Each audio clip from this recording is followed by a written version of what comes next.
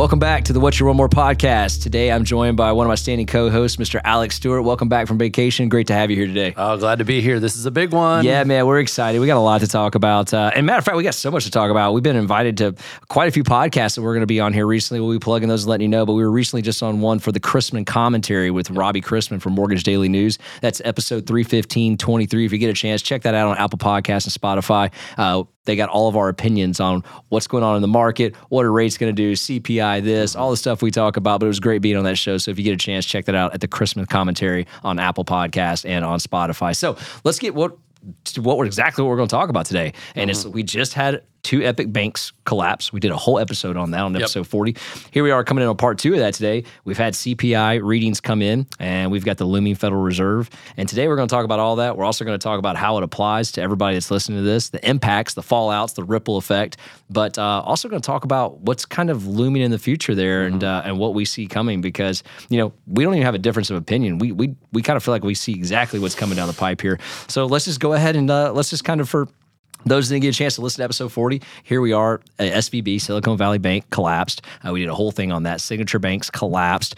We've got some other banks here in the U.S. that are in trouble. First Republic, as we talk, is fighting stock price basically being deteriorated. They've had an infusion of money from other banks saying, hey, listen, we got you. We're going to help you out. But there's still fear in the market of what's going on. And then we've got Credit Suisse over the seas that's had their issues as well. And this is all a domino effect of what we're getting ready to talk about. And the reality is, we've had the Federal Reserve raising rates. And Alex, you weren't here for the last victory lap, so I'll let you have this one. We talked about, on episode 8, we talked about, hey, listen, the Federal Reserve cannot continue to raise rates at the rate they're doing without there being some sort of impact. Yeah. And that impact, we said, they're going to go until they break something. Right. And we specifically said the European Central Bank, we said the stock market, or we said the banking system here in America. Yep. One of those three things was going to break. We've got particularly cracks in all three of those right now that are happening right in front of us. Yeah. And so, you know, as we talk about this, is this the tip? Are we at the tipping point of a financial crisis right now, Alex? Yeah, I mean, this is a surreal time. I remember when it was 2020, 2021, we'd look at the market and we'd be like, this is going to be like record book history-making moments, and we're living right through it. Right. We're never going to see this kind of a situation again, most likely. And you don't really appreciate it while it's happening if you don't have that context. And we're in another one of those moments where I look at this and I'm thinking, you know, a lot of us would go back to 08 or 06 or 07, whatever the time frame would be, and you don't necessarily pin a specific day that you think about.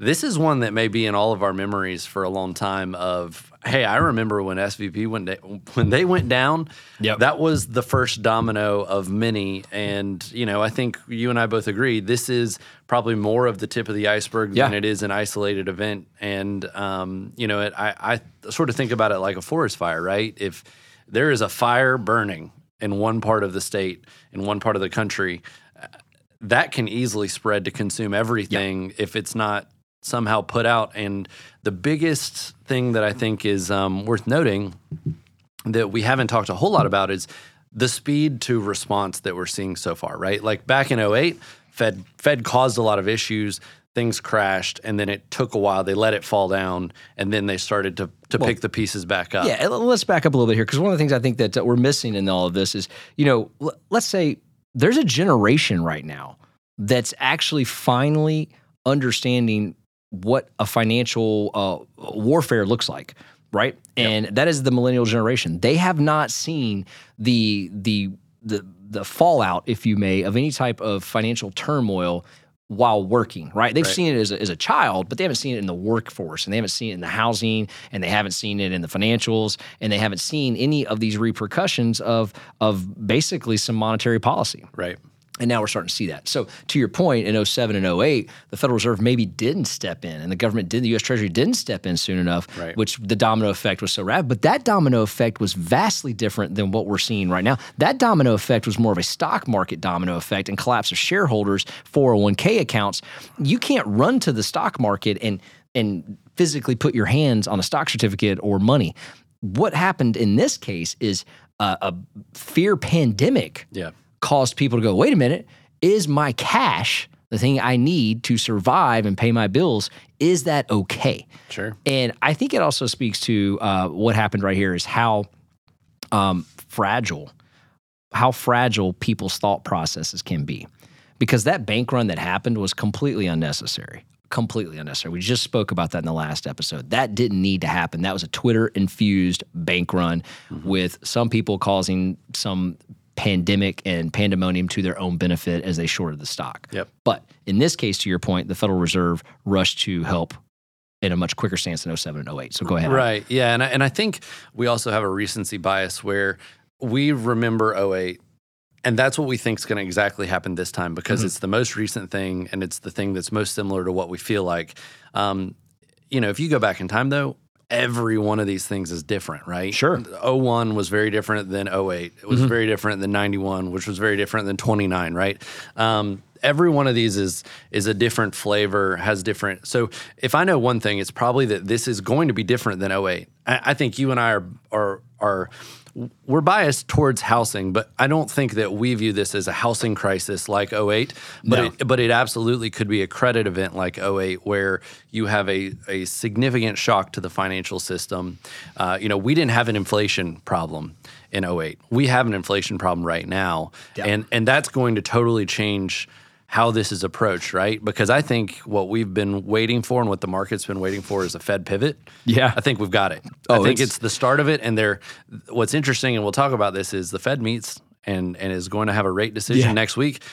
I think the market's saying it's either going to be confirmed or denied. Right. They've pivoted, and either way, we think at the end of the day, it's probably going to go a certain direction. Yeah, for the record, every time I hear you say pivot right now, I think of that episode of Friends where Ross is carrying the couch up with Jennifer Aniston and with Chandler, and he's like, pivot! And they turn, pivot! And that's where I think you are right now with the Federal Reserve, is that we're at pivot, right? Right. Because we both think that they don't have the bravado next week to essentially say, we're going to raise it. Now, we saw the European Central Bank come out of nowhere and raise, but I don't think the Federal Reserve has the bravado to do it because I think the banking system has its flaws.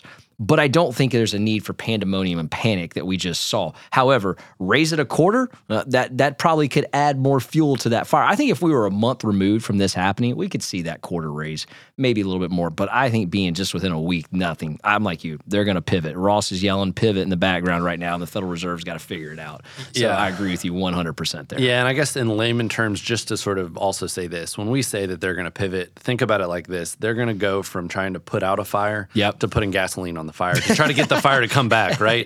They have been pouring water on a fire for the last 6 months, 9 months to try to get inflation to slow down, to try to slow the economy down because inflation was an issue. Now all of a sudden they're going, we might have put this out permanently. If we crash this, we need to pour a bunch of stimulant on this thing to get it back to going. We're going to EKG that heart rate on those banks. So it's going to be interesting to watch. Let's just talk a little bit about what's happened here. So in the week of SVB right now, you've probably read throughout all the papers or internet blogs or news channels. It's, I feel like, the social media. Yeah, definitely. Tracy Chapman, give them something to talk about. It's playing in the background. But that's what they've done for the media right now, is that we've given them something to talk about. And so they're going to wear this out and new things will unfold. But in the meantime, we keep talking about inflation because what we want our audience to understand is that's the silent tax. That's the silent tax because, we heard the president come out and go, the taxpayers will bear no bearing of this. This will not burden them. Yep. You're probably correct in the form, I'm not going to raise your taxes, but the silent tax, that's going to be the implication of this, because leave no doubt here, we just reinflated the system by every dollar we just put in there. Right. All $200 trillion, boom, raising the inflation. Because we're putting more money back into the monetary system. We got the print presses back open and going here. So that's the silent tax. You're going to bear that burden. You're going to bear that burden at all different assets of your checking account, your savings account. That money's no longer going to be worth what it is when it's in there because we keep inflating the dollar. Yeah, for instance, just to specify, they lost money and the government's giving money to replace the money they lost, and they're acting as if it came from this fund. And so the money was always over here, so it's not new money. But the reality is they've said, we're going to make the banks pay for this. And Yeah. you and I both have talked many a time of, okay, well, if you make the banks pay for this, guess what? That's going to get passed down to the consumer. Right. They're going to pay for that ultimately. Yeah, and so let's talk about. I think there was a Congressman Republican Jeff Jackson out of North Carolina, who took to Twitter and TikTok, and is getting just all the rave reviews for this 2-minute video he did, where he actually breaks down all this topic manner of why they did what they did, the special meeting that happened at 2 a.m. in the morning, what they did, how they called it, all this wonderful stuff. And, I think the idea behind that was to calm the American people down and say, don't go run the banks. That was the ending of the message. Sure. But the beginning and the ending of that was, to your point that we talked about earlier for the show, is that they didn't catch this. That's one of the things he keeps saying in that video. We caught this early enough. No, you didn't. You didn't catch it early enough, because we got 2 banks that have collapsed. And, now we're going to have to go ahead and replace those deposits. And in the video, one of the things the president said, and this video said, is that you, the taxpayers, will not pay a dime in this. This will come from a fund. And they were real coy how they said that. It comes from a fund that the banks pay the federal government. Yep. What's that fund called? FDIC, right? It's called the FDIC fund. Yep. Let's call it what it is. And so essentially, just for real quick explanation, when a bank takes a deposit, that's a liability. We've talked about that, right? And the bank has to go take 90% of that and go find a way to hedge that liability to make money in order to pay you money. But they also have to account for about 1%. It's usually a little less than that, but for the tenets of this conversation, they take 1% of the total deposits and they put it in the FDIC fund. It's like a rainy day savings account, right? It's exactly, you're paying emergency for fund. It's an emergency fund, right? You're throwing into the emergency fund the default fund. That's really what it is, right? It's a default fund. Now, what's interesting about that is that they're going to increase that amount for the banks, right? They're going to increase it. Are they going to do a one-time increase? Are they going to do a forever increase from 1% to 2%? What are they going to do? Now, what you're doing is you're putting more cost into the bank now. Right. So to your point, the bank is going to not absorb that cost. Yep. They're going to pass that cost down, and they're going to pass it down in some other way. They're going to raise maybe an ATM fee. Yep. Maybe free checking is no longer free checking.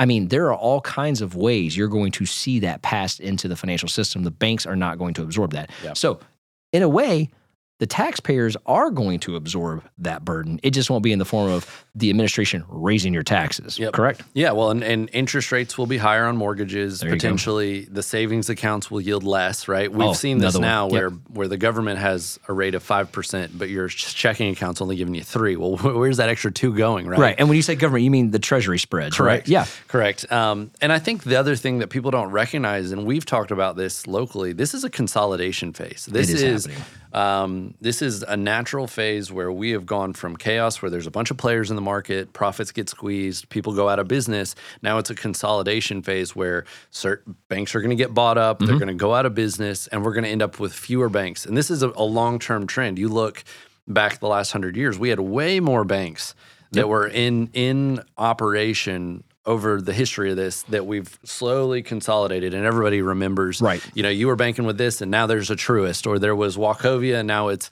SunTrust or whatever, right? So let's put in perspective here. Every industry goes through this cycle, and we'll take 2 seconds to explain it, but the cycle starts at a level of calmness, right? And then it goes to innovation, and then from innovation to chaos, and from chaos to basically to consolidation, back to calmness. Right. There's a cycle that happens there. Every industry goes through it, and right now we're in that consolidation phase before we get back to calmness, right? And there's no time frame on how long this phase could last, or even the whole cycle. I mean, we've seen cycles happen in 6 months. We've seen it take 6 years. Right. But I mean, you and I at the market, so we talk about this all the time. Right. But I mean, you could use the airlines for example, just for our audience to briefly understand. There was a time in the 70s and 80s where you would go to the airlines to book your airline tickets, right? And then this innovation phase came about, and you had travel agencies, right?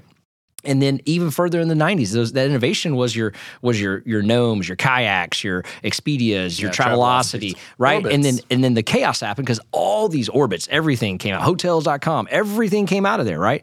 And then the consolidation phase happened, and now all those things are owned by really 2 entities. And there really aren't travel agents anymore. I mean, there might be a few that exist, but there's really not a lot. It's all been consolidated. But now in the calm phase, most people go back to the airline's website just to buy the ticket direct. Yeah. You're back to where you started, right? Hey, travel advisors may be making a resurgent. You never know, You right? never know, right? So, I mean, but that's just an example of how those cycles Sure. work. So to your point, in our banking cycle, you're seeing the big dogs do the consolidation right now. Well, and that I know I probably am on a more of a conspiracy side than you are. I know you are. And here's what I have read about, and here's what I think logically is not an unreasonable thing to think. Sure. The JP Morgans of the world encouraging the bigger companies that had accounts at SVP to say, I don't know if you guys have looked lately, but your deposits may not be as safe. You should really consider moving to a bank that's got a much bigger balance sheet, that's got a longer standing history, that's more stable. And just a little whisper in the air Right. can be that spark that starts that fire. And at the end of the day, the hard part for the consumer is we're left with fewer choices, which means what? Higher costs. Which means less options. You're not going to be able to have more competition in the market.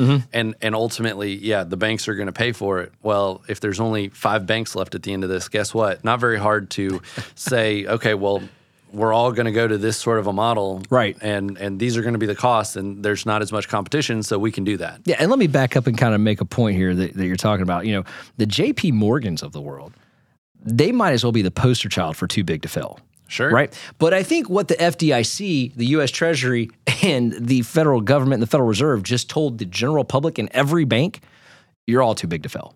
Sure. Because what they could have done is they could have let that fail. Now, would that have hurt some innocent depositors? Yeah. But when I look at the financials of SVB, only 12% of their deposits were under $250,000. When I look at Signature Bank, only 10% of their total deposits were under $250,000. What I would rather have seen the FDIC do is come in and say, we'll make those depositors hold right away. But then we're going to evaluate some other things going on over here. Because if it's a company, right? If it was one of those major companies, Venmo, Shopify, Etsy, okay, yeah, they've got to pay people and they've got payrolls that are outstanding. Let's get the payrolls hold. But maybe those individuals, and you know they're out there, that had millions of dollars in an account, that's their own fault. Like, Right. you knew the rules of engagement. It was $250,000. Why you had more of that in there leads to question, what were you getting? Like, what kind of rate of return were you getting? What kind of special treatment could you have been getting? And why in the heck was that there? Well, and you get lulled to sleep thinking it's safe, right? But Well, it's an assumed risk. You Right, can't exactly. Everybody knew that this was the rules of the game. Yeah, They and- just don't expect a bank to fail. So a couple of things that are going to happen. In 2008, the FDIC insurance model was $100,000 per account. Right. They raised it in 2009 to $250,000. Probably going to raise it again after this. That's probably what you're going to see happen. They're going to raise it again, and by raising it, they can apply that fee to the fund to say, listen, we need more funds in here because we're raising that amount. That makes sense. I could see that happening as well. Sure. So what we've done, though, effectively is kick the can down the road for inflation, right? And we also just discussed what we think the Federal Reserve is going to do. They're going to pivot, kicking the can down the road furthermore, and that we're going to see further inflationary problems in the next 6 months unveil. Yo, thank you so much for choosing us today. We're definitely not done with our podcast, but we are going to take a really short sponsor break, and then we'll get right back to the show. I've been in the lending business for 20 years. I've seen many different lenders. During those 20 years, I recognized there's a difference between being an originator and an advisor. And the team at Bank of England is full of advisors. They take their time to understand your needs. They take the time to structure a mortgage for you and your family. And I cannot recommend them enough. If you're in the market to purchase a home, maybe it's a second home, maybe it's an investment property, or you're looking to refinance your current property that you live in, take a minute to work with the advisors at Bank of England Mortgage. They're a nationwide lender, and you can find your local branch at boemortgage.com. www.boemortgage.com. Because it's more than loans, it's people. Thanks so much for letting us give a shout out to our sponsor. All right, now back to the podcast. Right now, what we're seeing is that we're seeing lagging information come in on the index. So right now, it looks like we're not really winning the inflation battle right now. We're not really losing it. We're just kind of stagnant a little bit. But we think it's going to come down a little bit, as we've been saying, because these numbers that are lagging are going to come through in the month of May. And it's going to drop, and it's going to give us this false sense of security, especially on the heels of what just happened, that, hey, we're actually improving things. But just like all roller coasters, when they come down, they go roaring right back up. And I think that's exactly what's about to happen in the fourth quarter, and we'll see it, especially if they pivot here. Well, and a good way to illustrate this or think about this for the public is a diet and health, right? We can talk about weight gain. If you eat a bunch of trash, you're not going to be fat in an hour, right? Like you're not going to be fat in a day. You'll be fat over time if you continue to eat all that stuff. But if you go on a diet for a week, you're also not going to be skinny the next day, right? Like it takes time. And what I think happened is the Fed has been chowing down for a long time on this monetary stimulus, and then they go on a 6-week diet and think that they can lose all that weight, and then they go back to eating again and think, okay, well, we got to go back to eat because my stomach was really growling and I was really kind of moody, and all of a sudden I got a headache. Like that's not going to work well. And I think, and this food and this diet is quantitative easing, quantitative tightening. It's printing money. Yeah, yep. exactly. And it's funny because we had this scheduled to talk about the CPI, given how significant it is. And that report came out, but it was overshadowed by everything that was going on in the week. And, everybody's heard of that story where there's two wolves on your shoulders and whichever one you feed wins, right? One's positive, one's negative. In here, I think the market's got two wolves, and one is, financial collapse, and the other is inflationary issues. And they're both battling it out right now, but we've sort of forgotten about this inflation one because all of a sudden the one about the financial collapse is barking a lot louder. Sure. But we got those numbers and they were not good. I mean, we're still at 6% inflation. Yep. And if you pivot and you start printing money and you're at 6, it's like, I lost 2 pounds, I weigh 400. Let me just go ahead and back to eat. I think I'm making some good progress. Like that's not enough. Right. Well, and I think the example that we're talking about here is we had this whole podcast, as you said, scheduled in advance to the reading of the CPI to talk about and break it down and talk about the impacts to, the financial markets, real estate, and how we can help buyers. I think we're at a point right now where, if you're in the real estate game, you're about to see some victories in mortgage interest rates. You're probably already witnessing them right now as we're seeing massive deterioration of the 10-year rate. We're also seeing a little bit of what we call yield control curving happening. And what I mean by that is what got SVB in the vast of their trouble was investing their assets in long-term bonds, which would traditionally outrun short-term bonds. But because of what the Federal Reserve was doing at such a rampant rate, it actually put them in a short-term predicament. And so what we're seeing is the Fed essentially controlling the curve, trying to get those short-term interest rates down by doing what they're doing right now. And essentially that's another reason why they're going to have to pivot. They can't raise it. They can't infuse more situations in there. The Fed has come out with their bazooka buyback is what I call it, and telling banks that if you have some of these, they're not toxic assets, but if you have some of these hold to maturity bonds that are upside down, we're going to buy them at the value in which you purchased them to get you out of this upside down situation you're in. And, and as we chart and look at the 10-year treasuries, because that's where most of these upside down bonds are, there's a cliff. It's fallen off because the Federal Reserve is buying. I mean, and we won't get the report till next week of what all they've purchased, but it's got to be trillions of dollars that they're buying right now, causing this downward pressure to the 10 years. So what I'm getting at for our buyers here, your rates are going to get better. Yep. We've been talking about that. You're probably already seeing some rates in the 5s. You're probably witnessing that, upper 5s at this point, depending on which lender you're working with. If you're a real estate agent, you've had that person that said, I can't do this at 6.5, much less 7. Now's the time. This person at 5, it's time to go. It is there. Yep. And I think it's going to be there for a little bit, and it's just going to be there for a short window. I'm not talking like a week or 2 weeks, but we could probably see this till the end of July, and it could be a huge win for our industry in the mortgage world, in the real estate world. Well, and the reason why is because these reports are lagging, right? So it takes time. So this inflation, just like it didn't show up immediately in the beginning and wasn't an issue very quickly, right? We may see a lag, and there may be some short-term, hey, inflation's coming down, because it's going to take a while for this money to make its way through the system. I was smiling at you because I always love a good analogy. I think it makes it easy to understand a lot of complicated things. And what came to my head, you'll tell me if this is good or not. This is like SVB had invested in Beanie Babies. Right at the peak, they bought all the Beanie Babies everywhere, and then suddenly they weren't worth anything. And the Fed's coming, okay, I'm going to buy all these Beanie Babies for the price you paid for them, even though nobody wants them, and they're going to sit in my attic. To me, that is a way that I think about this stuff, and hopefully that helps the general public understand what is actually happening here, and why that's so ludicrous that they would pay, hundreds of dollars for your Princess Diana Beanie Baby when it's only worth $3. And it reminds me of the tulip. Sure, bulb, the tulip craze, yeah. The tulip craze in the 1600s and 1700s, the tulipomania, as they called it. Yeah. And as we've seen, you've heard, the historians tell that story. What we found out is that, the craze wasn't necessarily the real deal. And just like the tulip, mania collapsed, a lot of people reference that around crypto. A lot of people reference that around gold. I mean, I've heard it over and over again. Yep. But the reality is we have a history as society and individuals to gravitate towards these crazes, if you may. Sure. And so therefore that bleeds into our business, and we do the same thing. Yep. And so I think one of the biggest mistakes that SVB, and again, this is not a political perspective, but they did buy into the hype that there's no recession. Yeah.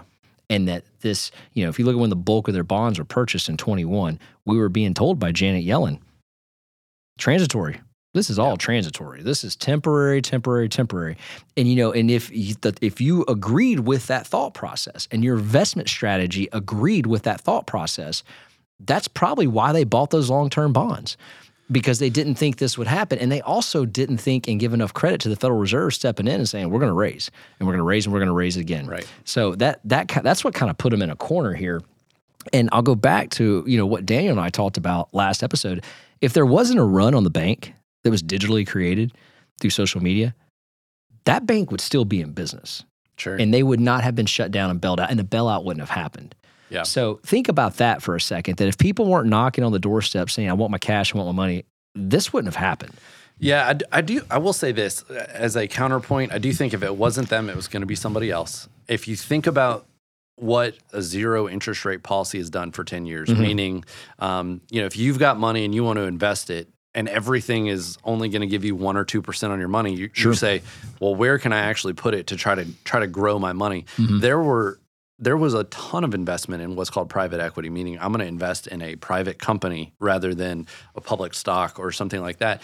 We haven't even heard anything about that yet, right? And we know that a lot of the projections of what those investments were going to do were based on rates staying really low. Correct. So that you could really borrow a lot of money. It didn't cost you a lot. You could grow a company really fast, and it was going to be worth a lot. I think we've got a lot of the iceberg under the water still with stuff like that, where, treasuries, that's actually, like you just said, that's not a toxic asset. It's not. Just it was a bad timing. But the toxic asset absolutely could be, I invested in all these startups. They have absolutely no profit. It only made sense because that was the only place I could put money to actually try to get a return. Yep. And now those startups are going to go out of business, right? Yeah. Well, when we take a look at, here's a number, and not to freak the audience out, but, there's over $1 trillion with a T, of deposits that are We're so desensitized to that, by the way. Like that doesn't even $1 trillion, but the reality is there's $1 trillion that are not insured, meaning the accounts are over $250,000 in the United States. And the fund that we refer to is only about $180 billion with the FDIC. So simple math tells us there's a shortage there, right? Yep. And I would challenge there's probably more than $1 trillion. That's just the quick reporting that we've gotten. I think there's more than that in the financial system because there's $22 trillion in deposits, right? Yep. So you can't believe that, you can't think only 5% of them are over. I think there's more than that. And then there's some banks out there that are heavily leveraged and over that as well. And so that's why I think the Federal Reserve and the FDIC and the United States Treasury Department set a precedent when they bailed out Signature and they bailed out. That's what it was. It's a bailout. You can call it a quasi bailout. You can call it, making depositors whole. It's a bailout any way you look at it because they stepped in and fixed a situation. That's the definition of bailing it out. But when you look at those banks, there's a lot out there that have those uninsured. And so they just set the precedent that we're going to do that for everybody. Sure. And that open up the print presses, whatever it takes. And so the implications of that are this: you're devaluing the dollar when you do that at a rapid rate. I mean, a rapid rate. Right. And the international implications of that, it wasn't too long ago, you and I were sitting on the mic here talking about how strong the US dollar was, right, and how, essentially that if you were going to take a trip overseas against the euro, you had buying power. That isn't going to stand for long. And if you look at what we're doing right now, we are devaluing that. Gold is going up.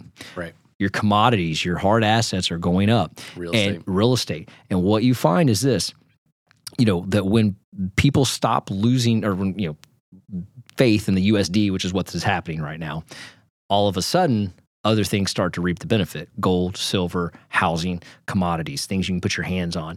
And that is a big deal for us, because that's going to affect us in our trades. Yep. That's going to affect us in our GDP. That's going to affect us in a lot of things that are going to fuel this tip of the iceberg recession, because here's what happened. You have negative GDPs. That's the start, right? That's the definition of it. But you usually are out of a recession or well into one before you realize you're into one, because the actual economics of it haven't shown up yet. Right. But this is going to show up in a lot of things for us. We're already seeing oil start to come way down. Yep. I mean, there's a lot of things on this radar here that are flashing. Hey, man, we're at a tipping point right now, and that tipping point is it's going to be big if it tips the wrong way. Right. Yeah, and it's very hard to know what to make of a lot of this for the general public. But I think as we look forward to what's going to happen next week, I think we're going to get either confirmation or a statement of trying to not confirm that the Fed's pivoted. I've seen a lot of people reference how if you just look at the 2-year Treasury, you'll know what the Fed's going to do. Sure. And that has gone from being indicating that they were actually going to continue hiking because interest or inflation was high, to now it looks like they'll probably stay put where they are. If I was a betting man, I would say nothing. They're going to just keep it and say we're just going to sit tight and we're going to evaluate before we make a move either way. Because if they cut.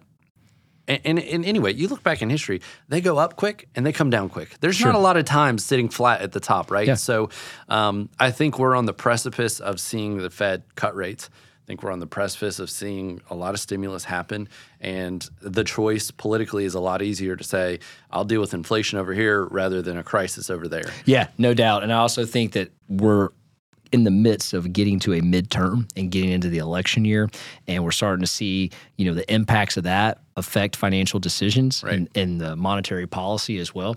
All of that is going to be very tough to navigate.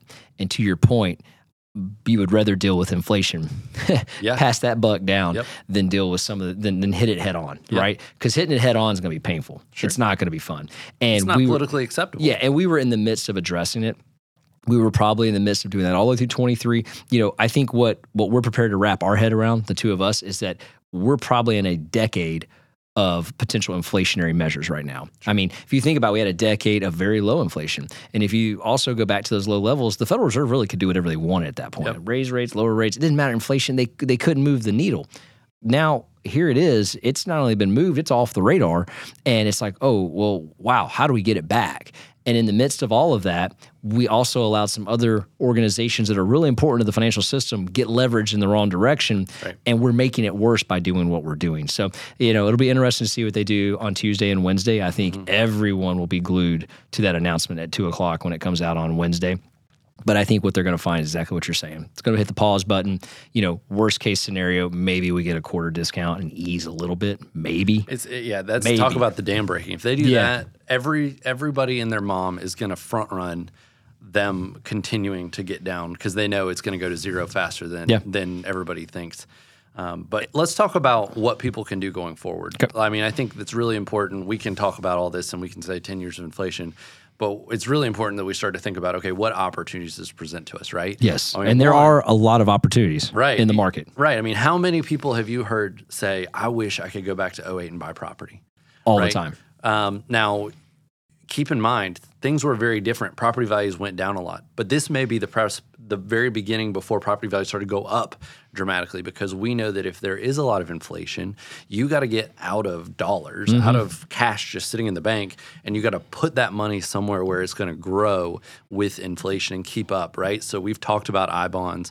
We've talked about real estate. Do you have any other recommendations or thoughts of what people can actually do to hedge against this? Yeah, for me right now, it's real estate. Yep. I think that's the best way you could do it. I mean, if you're you're not going to get a rate of return to hedge. A hedge to me is counterbalancing the current situation. Right. You might be able to reduce it with like a money market fund or something of that nature, but you're not going to hedge it. Yeah. The 90-day T-bill, I'll continue to stand behind, is a powerhouse right now, because every 90 days it matures. So we talk about that hold to maturity. The hold to maturity is 91 days. It replenishes itself. You get the coupon rate. You go again if you want to do it. And those numbers are pretty darn good right now. It's actually leading the pack. I don't have it in front of me here. 4.5. It's at 4.5. So APY 4.5. So what is that? It's like 1.125 every 90 days. Right. That's pretty darn good, right? There's some checking accounts that aren't even paying that permanently. So, but for me, the champ in this situation is real estate. Right. And it's hard for me to go back and look. We got a chart here that was given to us by our friends over at MBS Highway. But you take a look at this. Since 1942, there's only been, and I'm going to count it here, 7 years that real estate was negative. Right. 7. And of the 7, 3 of them were below 5%. Yeah. And the 5-year run where it was like, not good, -5, -12, -4, 4, that was during the crisis caused by real estate. So I guess what I'm saying is, if I go in here and I look at the highest levels of inflation, and Alex, you've always done a good job of illustrating this, every time we have an inflationary cycle, real estate's the winner. Sure. And if we go back to that really bad inflationary time that everybody compares what we're in right now, which would be the late 70s, early 80s, real estate went up 16% in 78, 14% in 79, 7% in 80, 5% in 81. Like, I look at that and I'm like, the champ is this right here. It's hard to bet against real estate. So the opportunity, I think, is going to be real estate. I think real estate will be the beneficiary of what we've been talking about. Rates dip, prices go up. Yep. That means values go up. Rates dip, more people run to the market and create demand. And that demand is going to create this run-up of real estate prices, because we still have an inventory problem. We haven't solved that. This is a necessity, right? This Correct. is not people buying their 5th home because they just want to have a home and they can get a loan because they have a pulse. This is people trying to find a place to live. Yeah, they're not buying tulips. And renting is not cheap either, right? So, and I think it's also really important that we highlight that this housing, I think we get in the mindset of stocks, right? And I think especially millennials, and after going through COVID, everybody got into stock investing. And that's a volatile market. Sure. That is one where you can see, and we've seen it in these banks this past week, you can see a 60% change in value in one day. In real estate, you don't see that. No. Right? That's you cannot equate those two things. They are not alike in that regards. The best years, maybe 20%. The worst years we've seen, maybe down 10, 15%, unless you're in some highly speculative condo in Miami or something like that. And right? I mean, we're talking 1 year. That's 1 year since 1942 that it was double digit backwards anywhere. And you only had 7 years in whole where they lost. And 2 of those 7s were at 1%. So I'd call that flat. Right. I just think that it's hard to argue that. So, obviously we're real estate people. Obviously we're real estate investors. Obviously, we work in the banking business. But the reality is this: we think as a consumer, I can't say it enough. I know we sound like a broken record. Now is the time. Like, you need to get into, real estate, whether it's investment, whether it's primary, you need to take advantage of that, because you're going to have a window here where if you missed out, you're going to get back into the 5s. And if you combine some of these strategies that we've talked about in our lending updates, you might find yourself in the low 4s. Right. And if you get on the front end of this, you're still going to have cooperative sellers. Right. So there's a lot going on there. But I would say this, we have a lot to unpack from the very beginning of this. There's not a lot to worry about in the form of, in my opinion, the banking system. I did want to stress that. I mean, the SVB wasn't doing anything different than other banks. They just happen to have a run on the bank. The counterpoint there is, I would argue we have a lot to worry about if they're not doing anything different than other banks. Well, no, because they're doing exactly reporting wise what they were engaged and allowed to do by the Frank-Dodd Act, right? And I think that also their investment strategy while aggressive in the bond market, there's many banks that are in the bond market. Yep. And I think there's many banks that invest and use those deposits to traditionally lend out and get in front of, housing or small business loans, et cetera. But the reality is with all the PPP money, we don't really have a lot of SBA loans that are being lent out. And a lot of businesses don't need startup money right now because there's so much capitalization in the system. And then who wants to line up to get a rate when it's been in the 7s? Now it's back down. But prior to right now, these were traditionally higher rates. Yeah. So they couldn't lend it out. So they had to go find something else to do with it. So I think the strategy of buying that many, 50% plus, I think it was like 53% of your assets you're using, I wouldn't have done that. Yeah. But there are banks that have bought those bonds as well, and we know it because the Federal Reserve just bought them all back. That's why I can say I don't think the banking system's I don't think the banking system is in trouble because the Federal Reserve has opened up the piggy bank and the print press, and they said, we will buy all of your assets that present any type of devalue. We'll buy them at full face value. So that's why I don't think there's a banking system as an issue anymore. I am going to be interested to see if there is regional performance differences on real estate, such as these banks that are failing are in New York and California, right? We're not seeing rumors or hearing of things in maybe the southeastern region, which has shown a lot of strength in real estate compared to those other two. The California market is one where we know a lot of people are leaving. We know it's a high-cost state. We know that there is a lot of industry, the tech industry specifically, that's being affected by this economy. That's the market that I look at nationally and say, I don't know that we have the same rosy thought about real estate in California like we do in some of the other parts of the country, but that'll be something we'll be watching and keep track of. And you brought up an interesting point. What do those two states typically also have in common with each other, Alex? Their color, they let's call it as they are a very democratic state, right? And there's nothing wrong with that. Yep. But goes back to that original point. I said that no matter what's, and again, I'm not choosing sides here. That's a fact. So we're not choosing sides. That's a fact. And upon that fact, it was also the belief that the collapse of SVB and Signature Bank, because they bought into the belief systems of that there's nothing wrong with the economy. I'm going to continue to go back to that. It doesn't matter. I mean, listen, many of other administrations that were red have a lot of errors too. I'm not pointing out no one's perfect, both sides. But what we have is we've had a campaign in 21 that said there's nothing wrong with the economy. Even through 22, the economy is strong. We've heard that over and over again. Even in the opening remarks of the State of the Union, we are a country of resiliency and we are moving forward. We've heard all that. There's no recession looming. Inflation is transitory. And I'm not saying they didn't believe that. That's where I'm going with this. I'm not saying that they didn't believe it. I'm just saying that that's the belief is being delivered out there. And those two states that you're referring to have some banking issues, and you're starting to see those pop up. The Signature Bank's one of them. SVB, both in those states. And so when you talk about regionalized, where does that look at? Go to some states that don't necessarily, have that same representation, maybe don't believe that or disagree with it. More importantly, maybe their philosophy and how they banked and their philosophy and how they invested was different. Yeah, absolutely. And they maybe have people that are going to be employed a lot longer and not need the money out of the bank, right? Yeah, and let's hope that's the case for all the banks moving forward here. So I will stand behind. I don't think there's anything wrong with the banking system as we have it. I do think that the appropriate measures were taken to stop anything like that. As we see that the direct beneficiary is going to be the consumer on interest rates if you choose to go get a loan, but the indirect consequence is going to show up at your bank as those fund fees that the government refers to that are being funded will be passed back down. So it's just a matter of time, probably within the next 8 months to a year, till we start seeing that come through. Also, I think the stock market is on pins and needles till Tuesday and Wednesday, and we'll see if the pivot takes place. And we'll be watching as much as you guys, and we'll be back to talk about it. But to kind of switch gears a little bit. Before we go, I did want to say our next episode that drops is with John Gordon. So if you thought that this was a little doom and gloom and some negativity, the next episode will be all positivity, I can promise you, because he is the positive person and the energy bus. And John Gordon, all the stuff he brings on the show there was amazing on the next one we dropped there. So if you want to listen to this one, followed up with that one, you'll be ready to go. But Alex, thanks again for being on the show today. If you guys like what you're hearing on here, please share our podcast, share any information that we have out there via Apple or Spotify, as well as our social channels. It's great having you on the show as always, Alex. I value and appreciate your time. Yeah, pleasure to be here. I had a lot of fun doing this and looking forward to letting this unfold and being able to hopefully help guide our listeners through it. Yeah, absolutely. Same here. Thanks again. Yep. I got one more shot, I'm gonna make it. One more chance, I'm gonna take it. meant it when I said it, now it's time for me to do it. I got one life to live, so I put my all into it, yeah.